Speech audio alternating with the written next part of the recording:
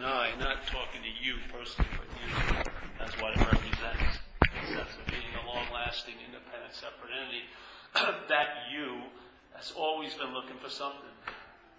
Began with looking for your mother's tit, and then it just goes on and on and on and on and on and on like that. Constantly seeking.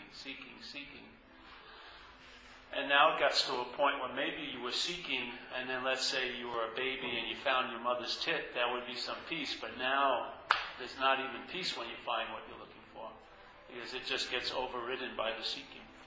It's such a habit now.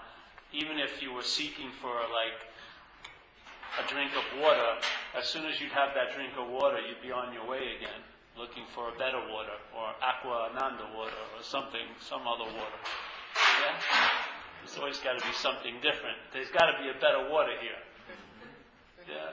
I know this is quenching my thirst, but that's not enough. I want it to be a really cool-looking water that quenches my thirst.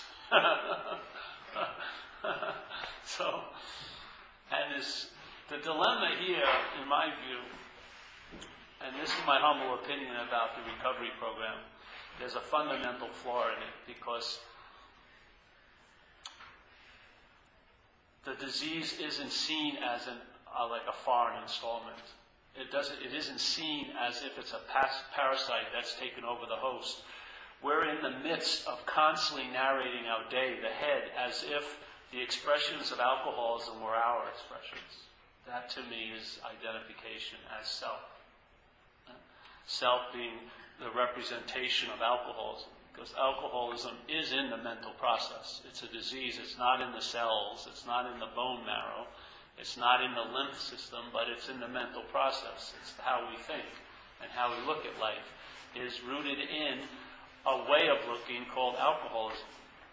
And there's been enough people that have suffered from it that because of recovery programs have come together and shared their feelings and their thoughts and their reactions to life, and by listening to other people who suffer from alcoholism, share their feelings, their thoughts, and their reactions to life, some of us have come to the conclusion, how could they be my thoughts and my feelings and my reactions if you have them? And you have them, and the guy in Bombay, India has them, and this person in Paris has them, and this person in Guatemala has them. How is it that they could be mine? And I see that they're not mine, they're ours, and they're not even ours. Because after a short period of time, I am not identified with who you are, I'm identified with what's taken you over. That's all I'm identified with, you. I don't know who the hell you are or where you came from. We're probably from totally two different neighborhoods. But when you share what it's like to be taken over by alcoholism, I identify because I have been taken over by alcoholism. And that's that. And to me, that's the revelation that allows us to start truly entertaining freedom from self, not freedom as a self. Freedom as a self will always be conditional. It will be circumstantial, and in some way or another, it will always be about you.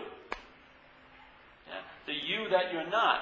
It's constantly claiming relevance here. Even with the topic or the subject of God or Buddha nature, it's always based on what you or don't do with your experience of Buddha nature. You don't see that you are an effect of Buddha nature. You think you're going to be the one who experiences it. I'm going to experience God. If that's your take, I would say that's playing God more than God.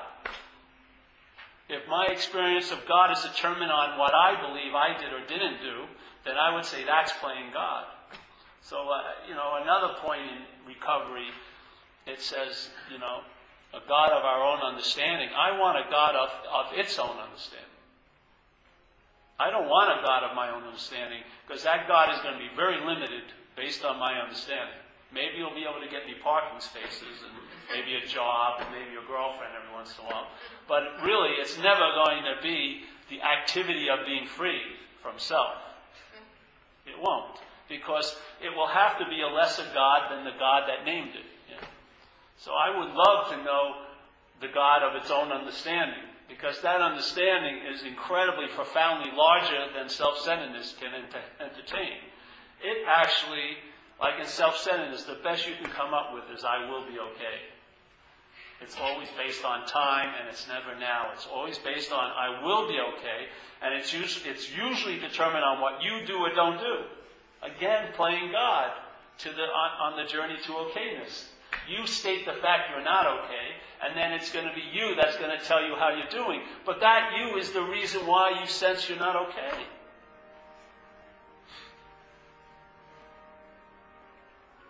How could the problem ever lead you to the solution unless you see the problem is not you? That is the solution. But the problem will never lead you to the solution. It will lead you to a solution, which is going to be a problem when you start entertaining it. Because you're the problem. It's not like you're a problem and you were tattooed with it once before. It's a living problem. You're looking at life from an assumption that you are the seer and the hearer and the feeler and the taster and the toucher and the thinker. And that's not true. They're seeing, hearing, feeling, tasting, touching, and recognizing thought, but the you that you believe is doing it ain't doing it. Because you're assigning that job to this. And you go, I am conscious. So when seeing happens, tell me if this isn't the feeling. It's a vague feeling underneath all the seeing. I'm seeing. I'm seeing that chair. So seeing isn't even sensed anymore. The whole story is about I am seeing that. And maybe I don't want to see that. So now opinions ensue. As if something could be different about this room. In other words, I can look at somebody in this room and say, I don't want them to be here, but they're here. Yeah? So I'm in this level of non-acceptance because I believe I have an option. I really entertain that you don't have to be here, but you're here. Just like I can entertain, I didn't have to get hit by a car, but I did. I mean, who's going to win the argument there? I can entertain, I could have 2 kids if I was a woman, but I'm not. It's this insane assumption that we believe things could be different. And just that belief creates huge fields of mental foraging. Your mind just forages, going through the ashes of the past, trying to kick a new, ember up. It could have been different. If only. If you ever go, if the mind entertains if only, you're going into a hallway in hell. Just stop and turn around. If your mind goes, if only I wouldn't have done that. But you did. If only that wouldn't have happened. But it did. Or I should have. That's another beautiful one. That's a long hallway. I should have. There's a lot of religious icons looking at you with sternness. I should have not done that, but you did. Actually, you didn't. That's the solution. But you believe you did. Yeah? Everything here that comes to pass through you, you believe you were the doer of it. That's where all guilt and shame rests, is a personal sense of doership. You cannot get over guilt and shame by therapizing it, by talking it out, by saying 8,000 Hail Marys. You will still believe you did it. Yeah, because you believe you're the doer of your actions. And yet you can't even pump your own blood. You can't even shit when you want to. You can't. You can't even breathe. If it was up to you, you would have passed away a long time ago. You would have forgot to breathe. Oh, Jesus, because you'd be obsessing with what wasn't happening, and then you wouldn't be happening. You would have everything you dreamt of. What's not happening, you wouldn't have been happening. It would have been all over.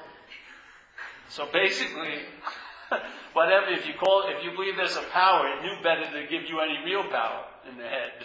Because everything's involuntary. The whole thing runs without any kind of control by you because it knew better. And yet this little thing up here got a megaphone and just keeps claiming everything. I'm the thinker. I'm the doer. I'm the haver. These are my problems. This is my life. This is my time. These are my thoughts. These are my feelings. It's so amazing. There's conscious contact and something's felt. And then the mind rises and says, oh, I don't want to feel that. But you already felt it. And it doesn't even really get what you felt, which is just a stimulation. It had an idea. It gave it a name. this is bad, what I felt, and I don't want to feel that. Doesn't it show you how powerless you are? That constantly things are happening that you don't want to happen, even in your own apparatus. I mean, you want to rule the world, you can't even rule this little kingdom. Yeah? If they're your thoughts, stop thinking them. If you're the thinker of them, stop.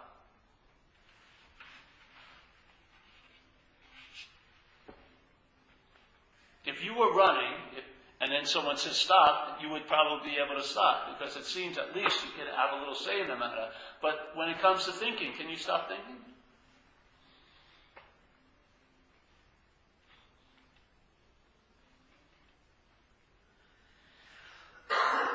We're not attempting that at all. I think that's insane. What you see is you're not the thinker of them. Then you have freedom from them. The bondage isn't the thought. Thought is a thought. The bondage comes from the my. And the my comes from you believing you're the thinker of them, or they're about you. See, you believe the binding agent's coming from outside. These thoughts are driving me crazy. But it's actually you handing over to the handcuffs to the thoughts, and then they bind you. Because the my is really... See, the my represents you. Yeah? When you go my thought, it means you. And that you that your mind has an opinion of is a huge amount of files. It has a lot of files that represent you. Not just a little holographic picture of a body, but a lot of files like you're inherently a loser, or you'll never be loved, or you're actually bad. That's a good one. You're bad. You're guilty. You have been tried and convicted, and there is no escape from the verdict. You're guilty. You are bad. Yes? That thing. So here's a thought. Let's say the thought's about a day. You know, how the day's going to go. It's probably neutral in a sense. It's just a thought. Hey, it's like an inquisitive little line of thinking. How's the day going to go? But then when I see them as my thoughts, that Paul represents a lot of files, and those files download into the thought. So if you have a sense that things don't go well for you, that little line of thinking is going to scare the bejesus out of your system. I wonder what will happen today, because it will start wondering. And it's going to wonder on the negative side. And all that negativity is going to get injected into those thoughts. You won't even see it, and you'll think it's coming at you. Yeah? So you're going to be like the victim, but you're the perpetrator. You, not the mental process. Yeah? So we're saying, okay, if you and I give everything all the meaning it has, you can believe it or not, I do. I believe that's a perceptual truth here. You and I give everything the meaning it has. This is called a subjective experience here, yes? So you and I could have the same event happen, and we'd be both in that event, but we'd have a different take on it. You would see it from that point of view, I'd see it from this point of view. It's a subjective experience here. So you and I are giving the meaning to things that happen.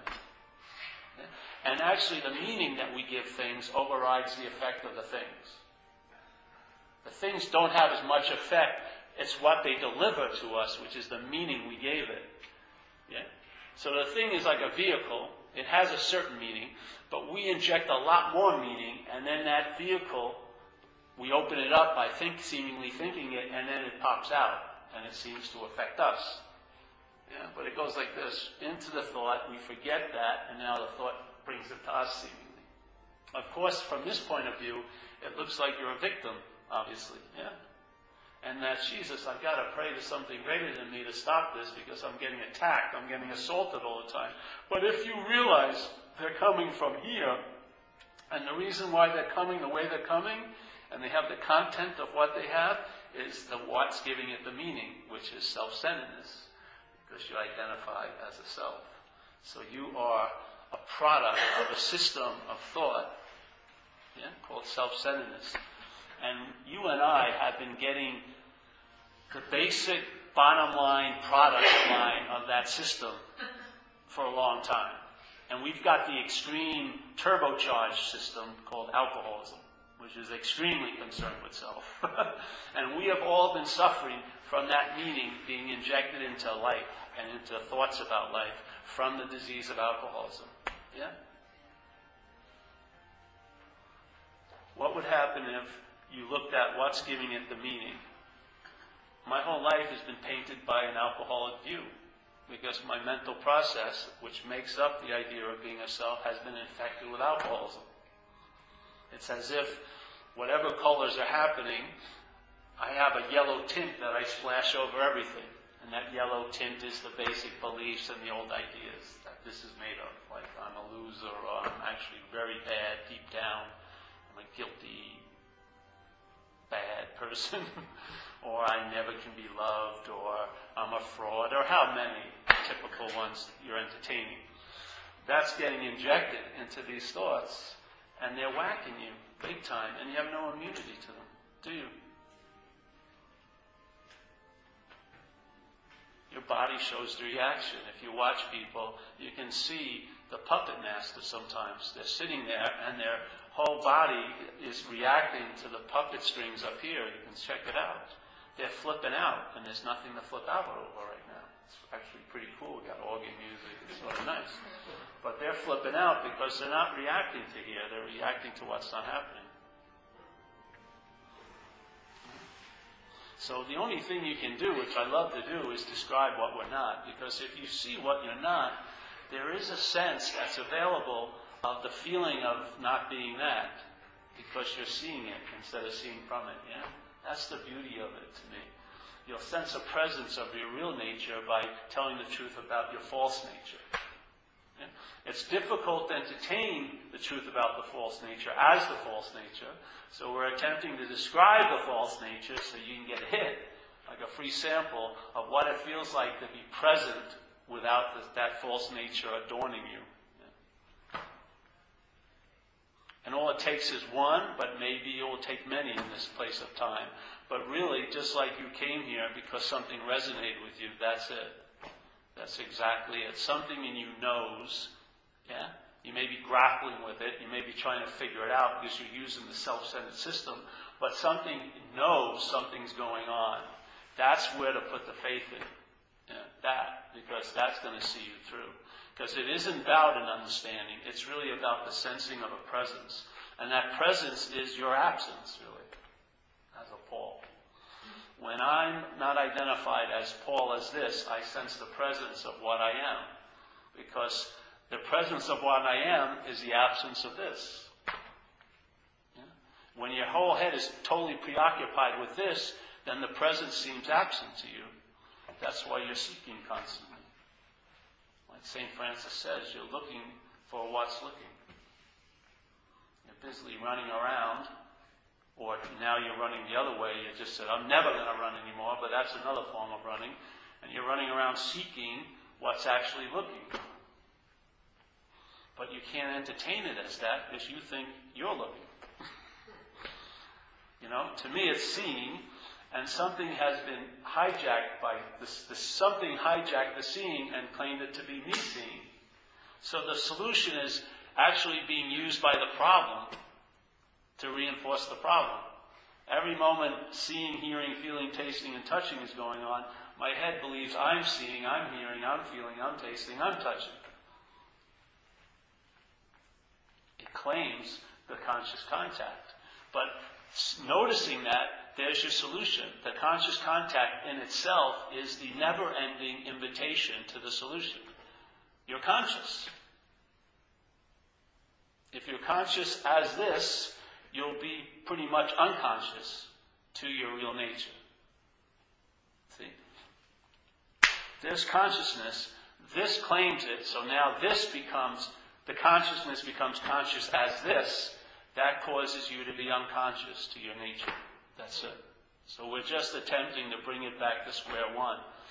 If you're conscious as this, you're unconscious to that. There's no that, but to what you are, because you're identified as what you're not. That's freaking simple. Yeah?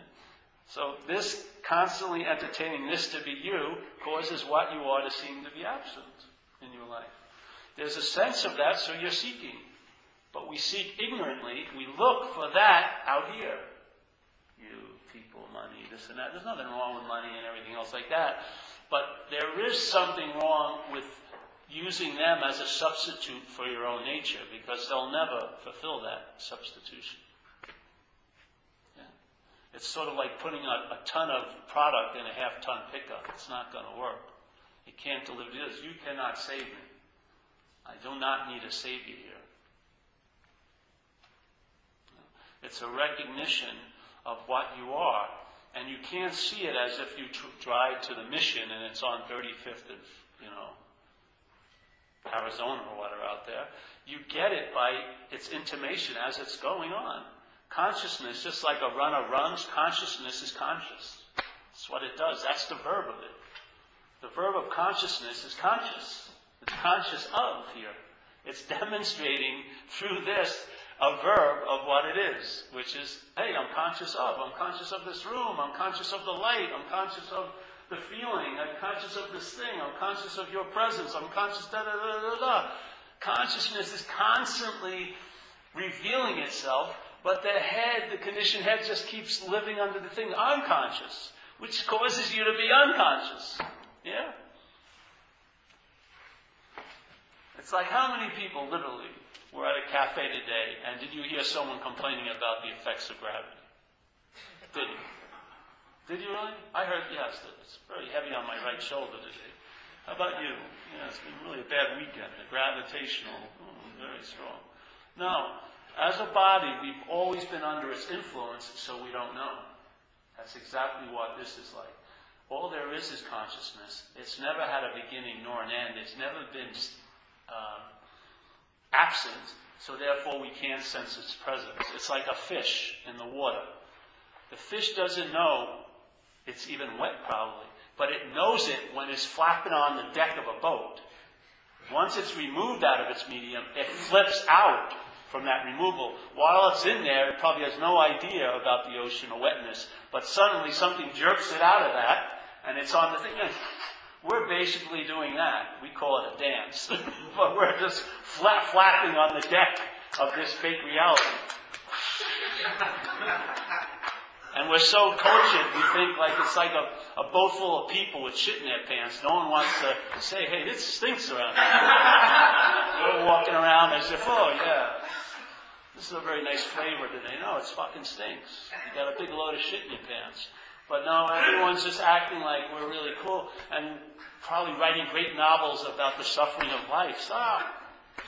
It's like all flapping to me. Yeah? But that's exactly what happens. When you drop back into the water, now you know it by its absence. Just like you know when we talk in AA, they say, fear was a corroding thread that runs through the fabric of your existence. Yeah? So it's like this black sweatshirt. If I had a thread of fear in here, it would be black. I wouldn't notice it. Yeah? I couldn't be able to say, all right, this is the thread of, because it would blend in.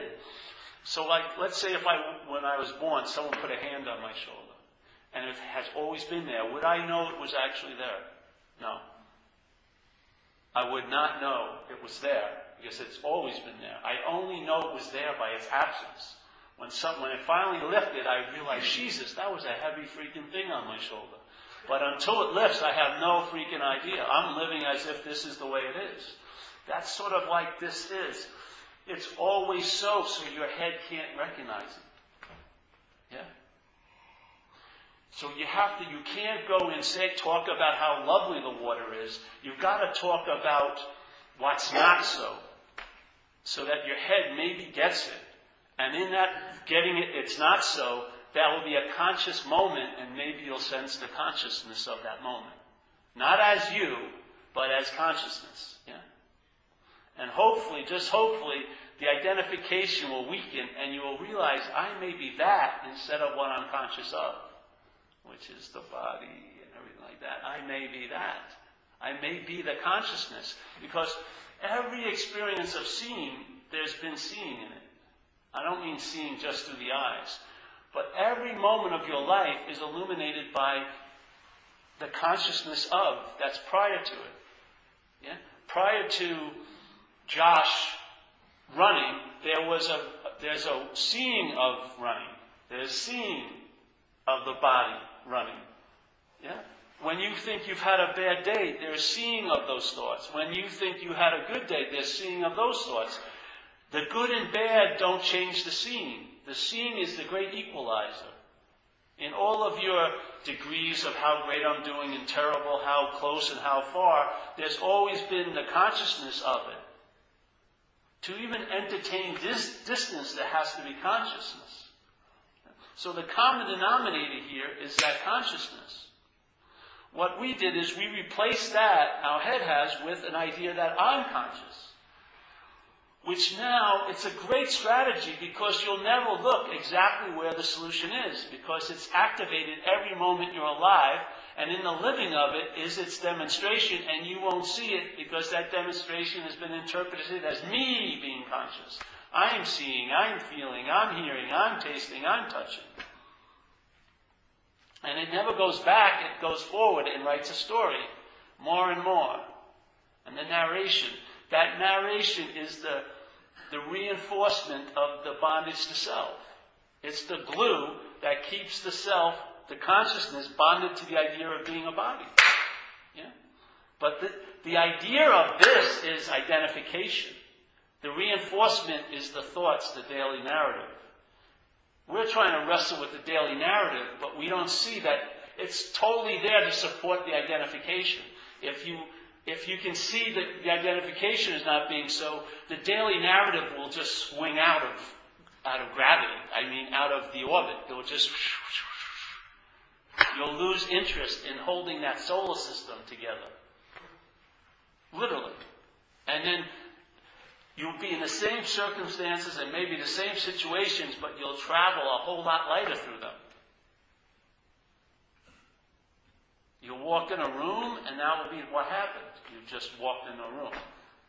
The thinking about walking in a room will not replace the event of walking in the room, and it won't even be a big player in the event of walking in a room. It will be like hearing a radio in another room. Yeah? And after a while, it just shuts off. You just walk in the room. You just wake up. You just do this. You just do that. It's super clean. It becomes very economical. You start traveling very, very light. And there's a presence in it. You intimate that force that you haven't been noticing. Yeah? Why can you intimate it? You're conscious. Yeah? You're conscious. You have the ability to know something. And you have the ability to intimate nothing, which is that space, that consciousness, that no-thingness. You have it. Not you, but you are that. You are consciousness. The consciousness that we are is just looking through this like it looks through a telescope. It's not the telescope. The consciousness is pure consciousness. It's not tainted with thingness. Right now, it's become identified with the thing, but it doesn't lose any sense of its clarity by that identification. At any moment, it's entertained not to be that. It's as clear as it's always been. Like this.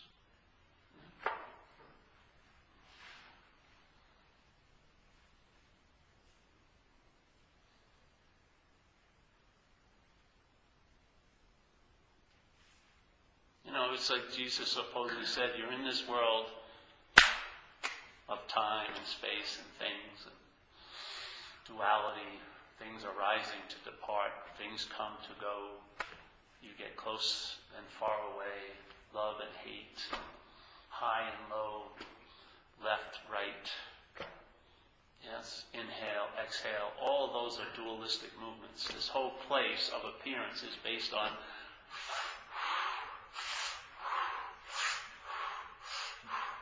all it is, totally, mentally, physically, everything.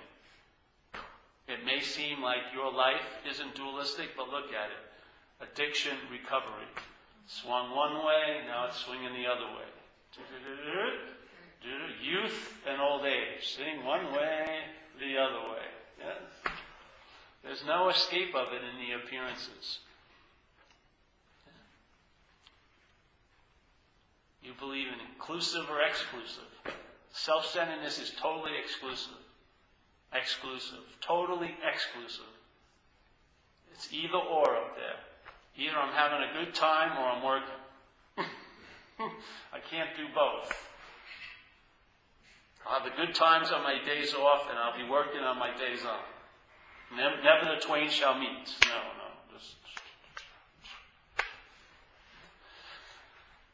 life is totally inclusive. Yeah? Because in this movement, there's a context of it, just like the water, yeah? Just like the ocean. There is a context which allows, just like the ocean, there's low tide and high tide. The low tide, it looks like to me that there's less water. High tide, it looks like to me there's more water. It's all perceptual. There's no more water, or less water called the ocean. It's just the ocean. But to me, it can appear to be less and more. This is called duality.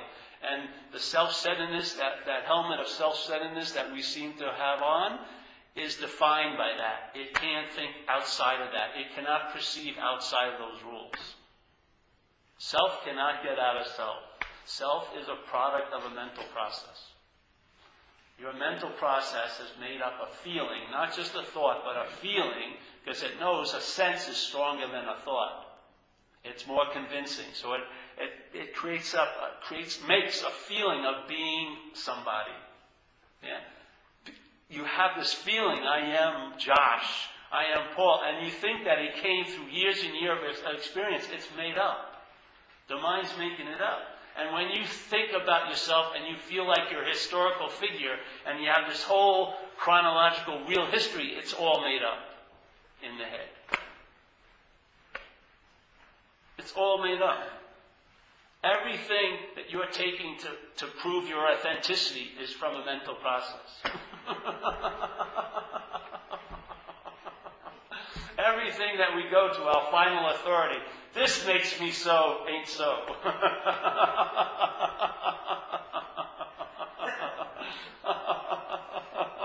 What's one to do? Self can't get out of self. How could it, really? Look at it. If it's a product of a mental process. Because you didn't have a sense of self when you were born. Even they've proven that in science. They say it takes maybe past a year and a half or so, the baby finally sees its mother as another. Before that, it has no sense of separation.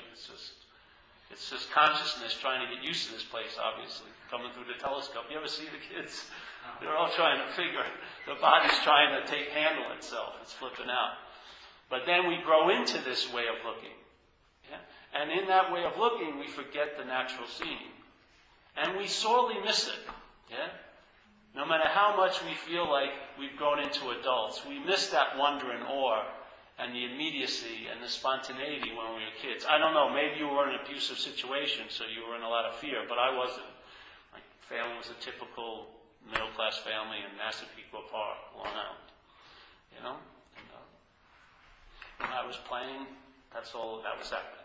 I had no idea about time, and when I wasn't going to be playing, I didn't care if my mother was super ugly or not, because I had no idea of ugly and beauty. I just loved her. Simple as that. Very direct, clear. Ding.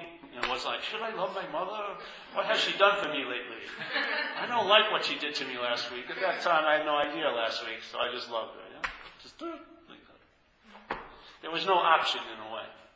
It was like a nice optionless state. Well, that's what I believe is the fact. The optionless part of this place is that there is only consciousness, basically, as the denominator. Yeah? There is only what knows of seeing. That's so.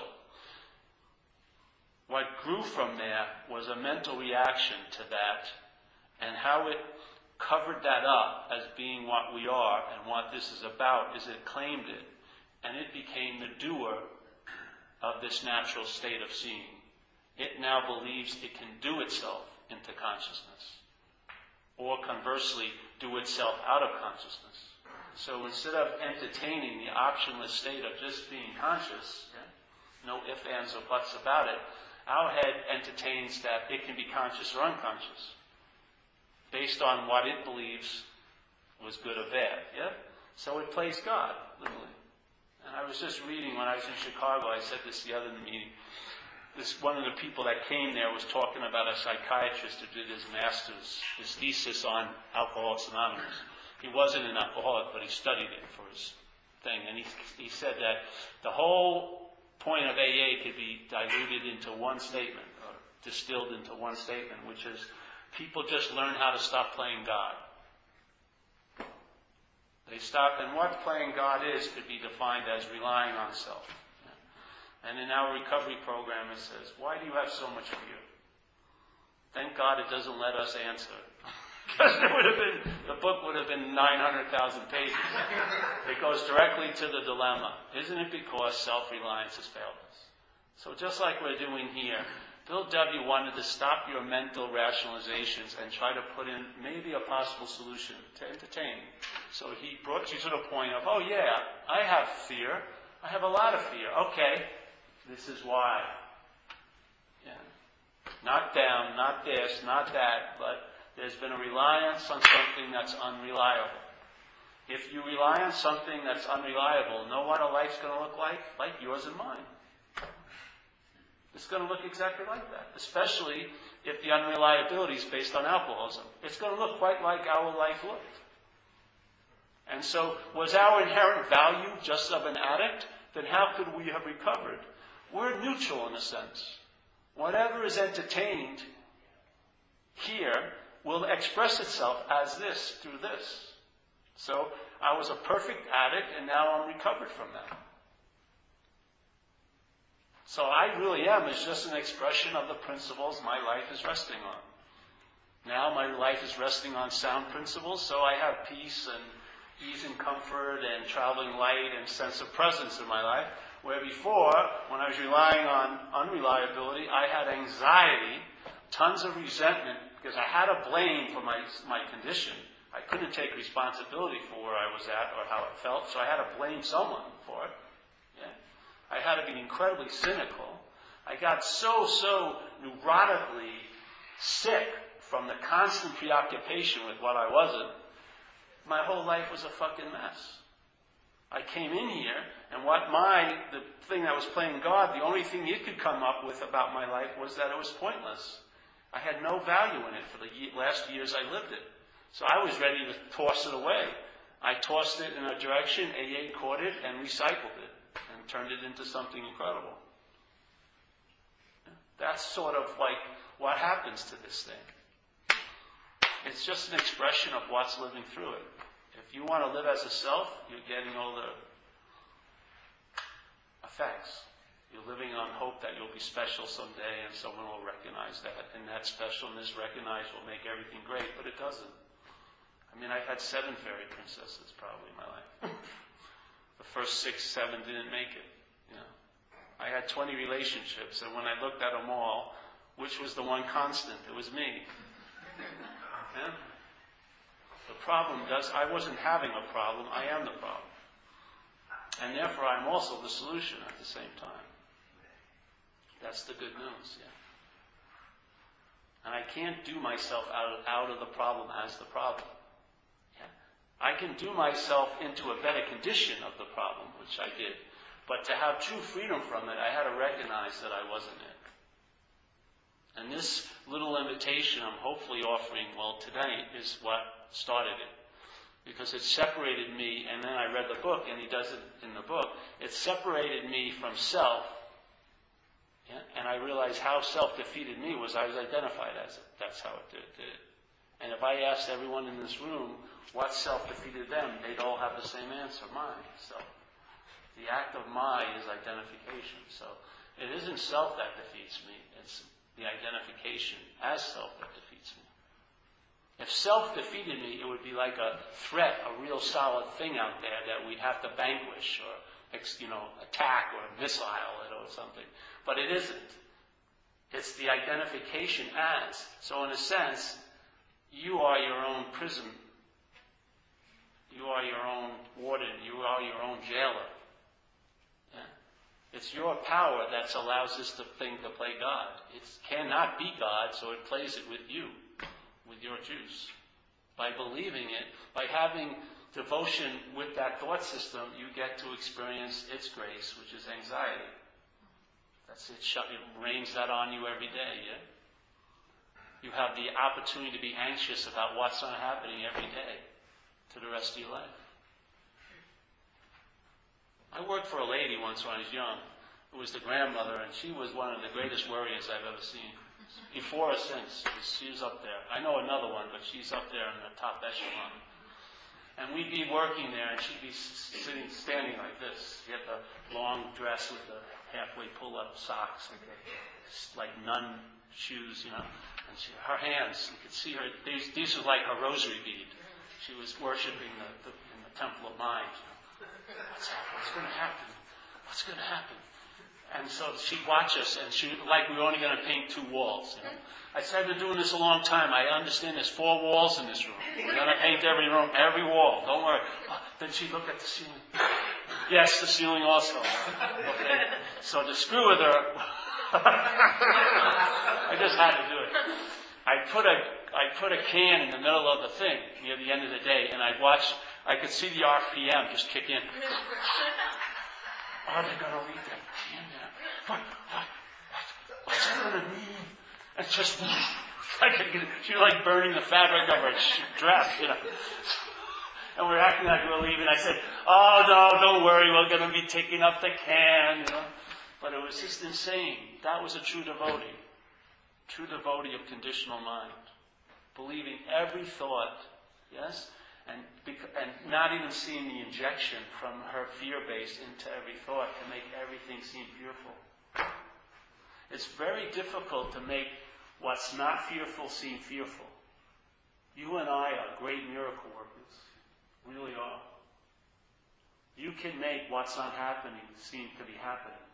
I mean, that's better than resurrecting someone who's dead. Literally, because it's not even had the sense of it has never been happening. So it never even had life to lose to get resurrected from. It's out of clear blue sky. What's not happening? And we're resurrecting it every freaking day. It's mind-boggling. Yeah? Just conjuring it up. Come forward. Come forward and bring me anxiety about how destitute I'm going to be next week. Go backward and bring me nostalgia for those good old days, which I never had anyway. Let me suffer the unbearability of your absence in this moment. Let me fill this dry, barren field with anxiety and nostalgia and resentments and regrets.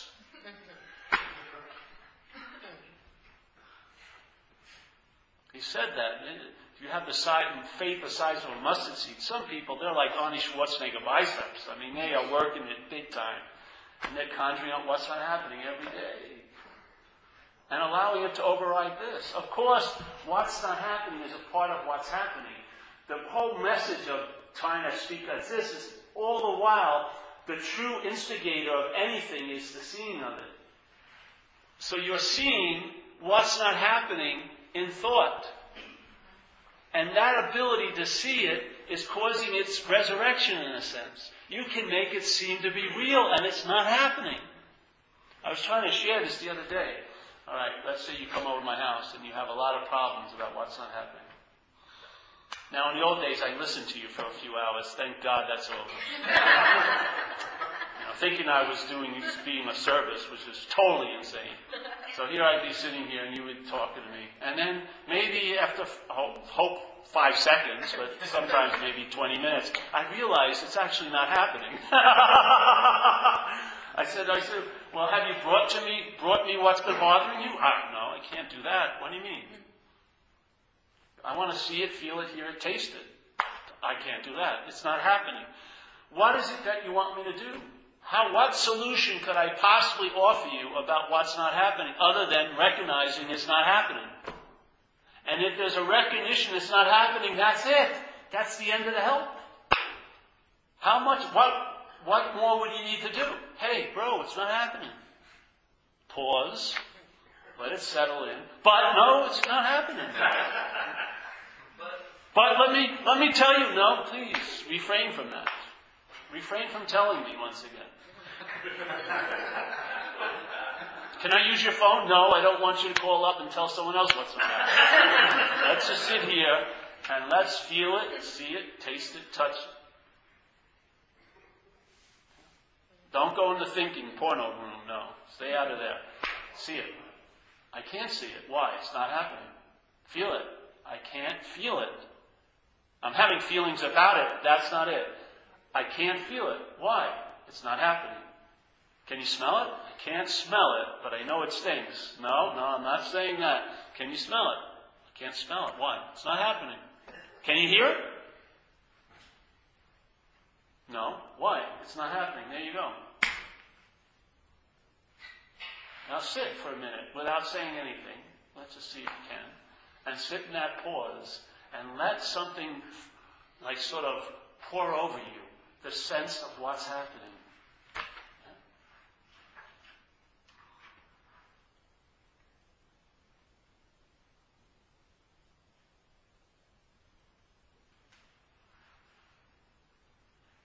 Now you tell me, where's the unknown Canis?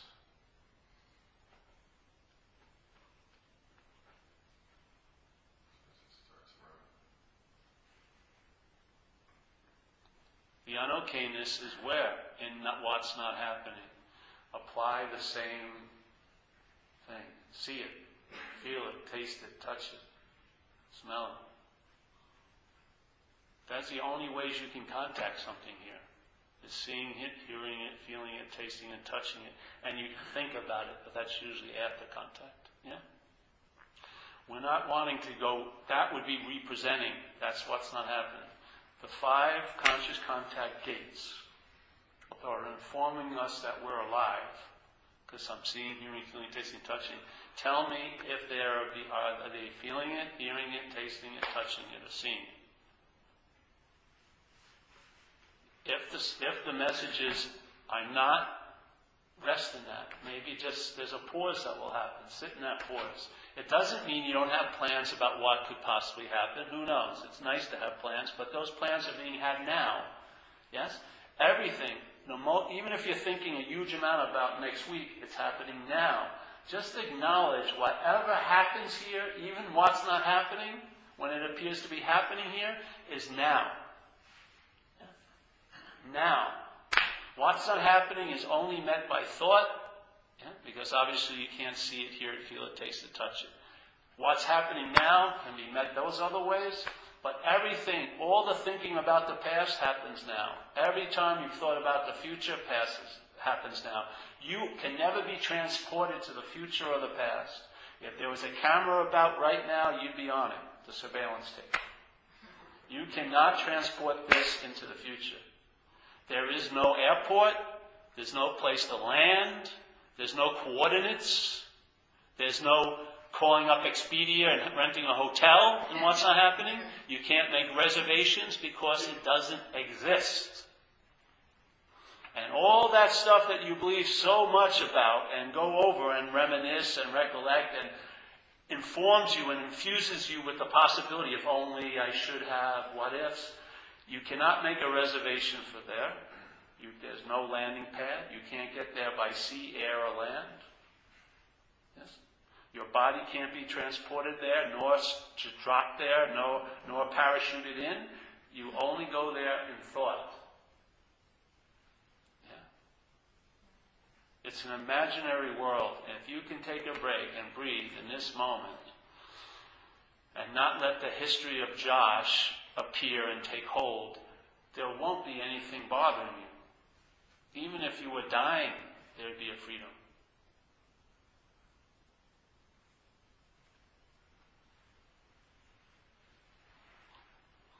Why not that become the root? Yeah? That recognition of the immediacy of contact, the verb of consciousness being conscious of, let that be the navigator. Instead of this archaic system based on the past and murky recollections and old ideas and really strange, freaking neurotic beliefs, constantly represent the moment into its own framing. You've looked into that freaking mirror enough, haven't you? Jesus, I'd rather gaze out into an open window than that freaking thing.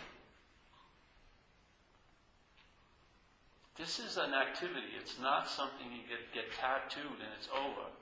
Even if there's a sudden awakening, it will still express itself as an activity of living here. It's a verb, and you know it by its verbness. You start living it, and there's no requirement because you are conscious.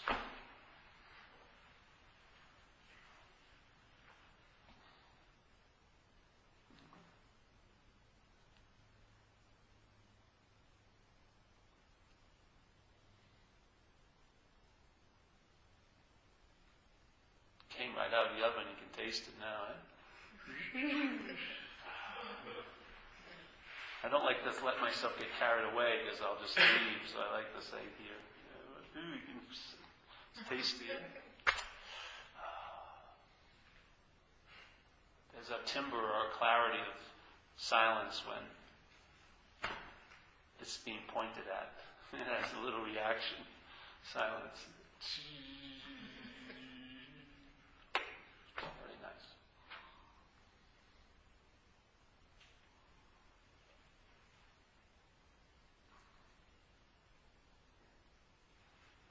Of course, the system of head will think you're doing this. You're on the path. And that's why we're like eye and ear doctors. So when we say, you're a lion, you're a lion, you're a lion, and then it gets into your ear as this little sheep ear, and it becomes, I can become like a lion, we'll give you an examination and hopefully keep correcting that so that you can see that you aren't the mitt that receives this ball. The way you receive this ball is the mitt doesn't go up. That's the game. You're not the catcher. Yeah.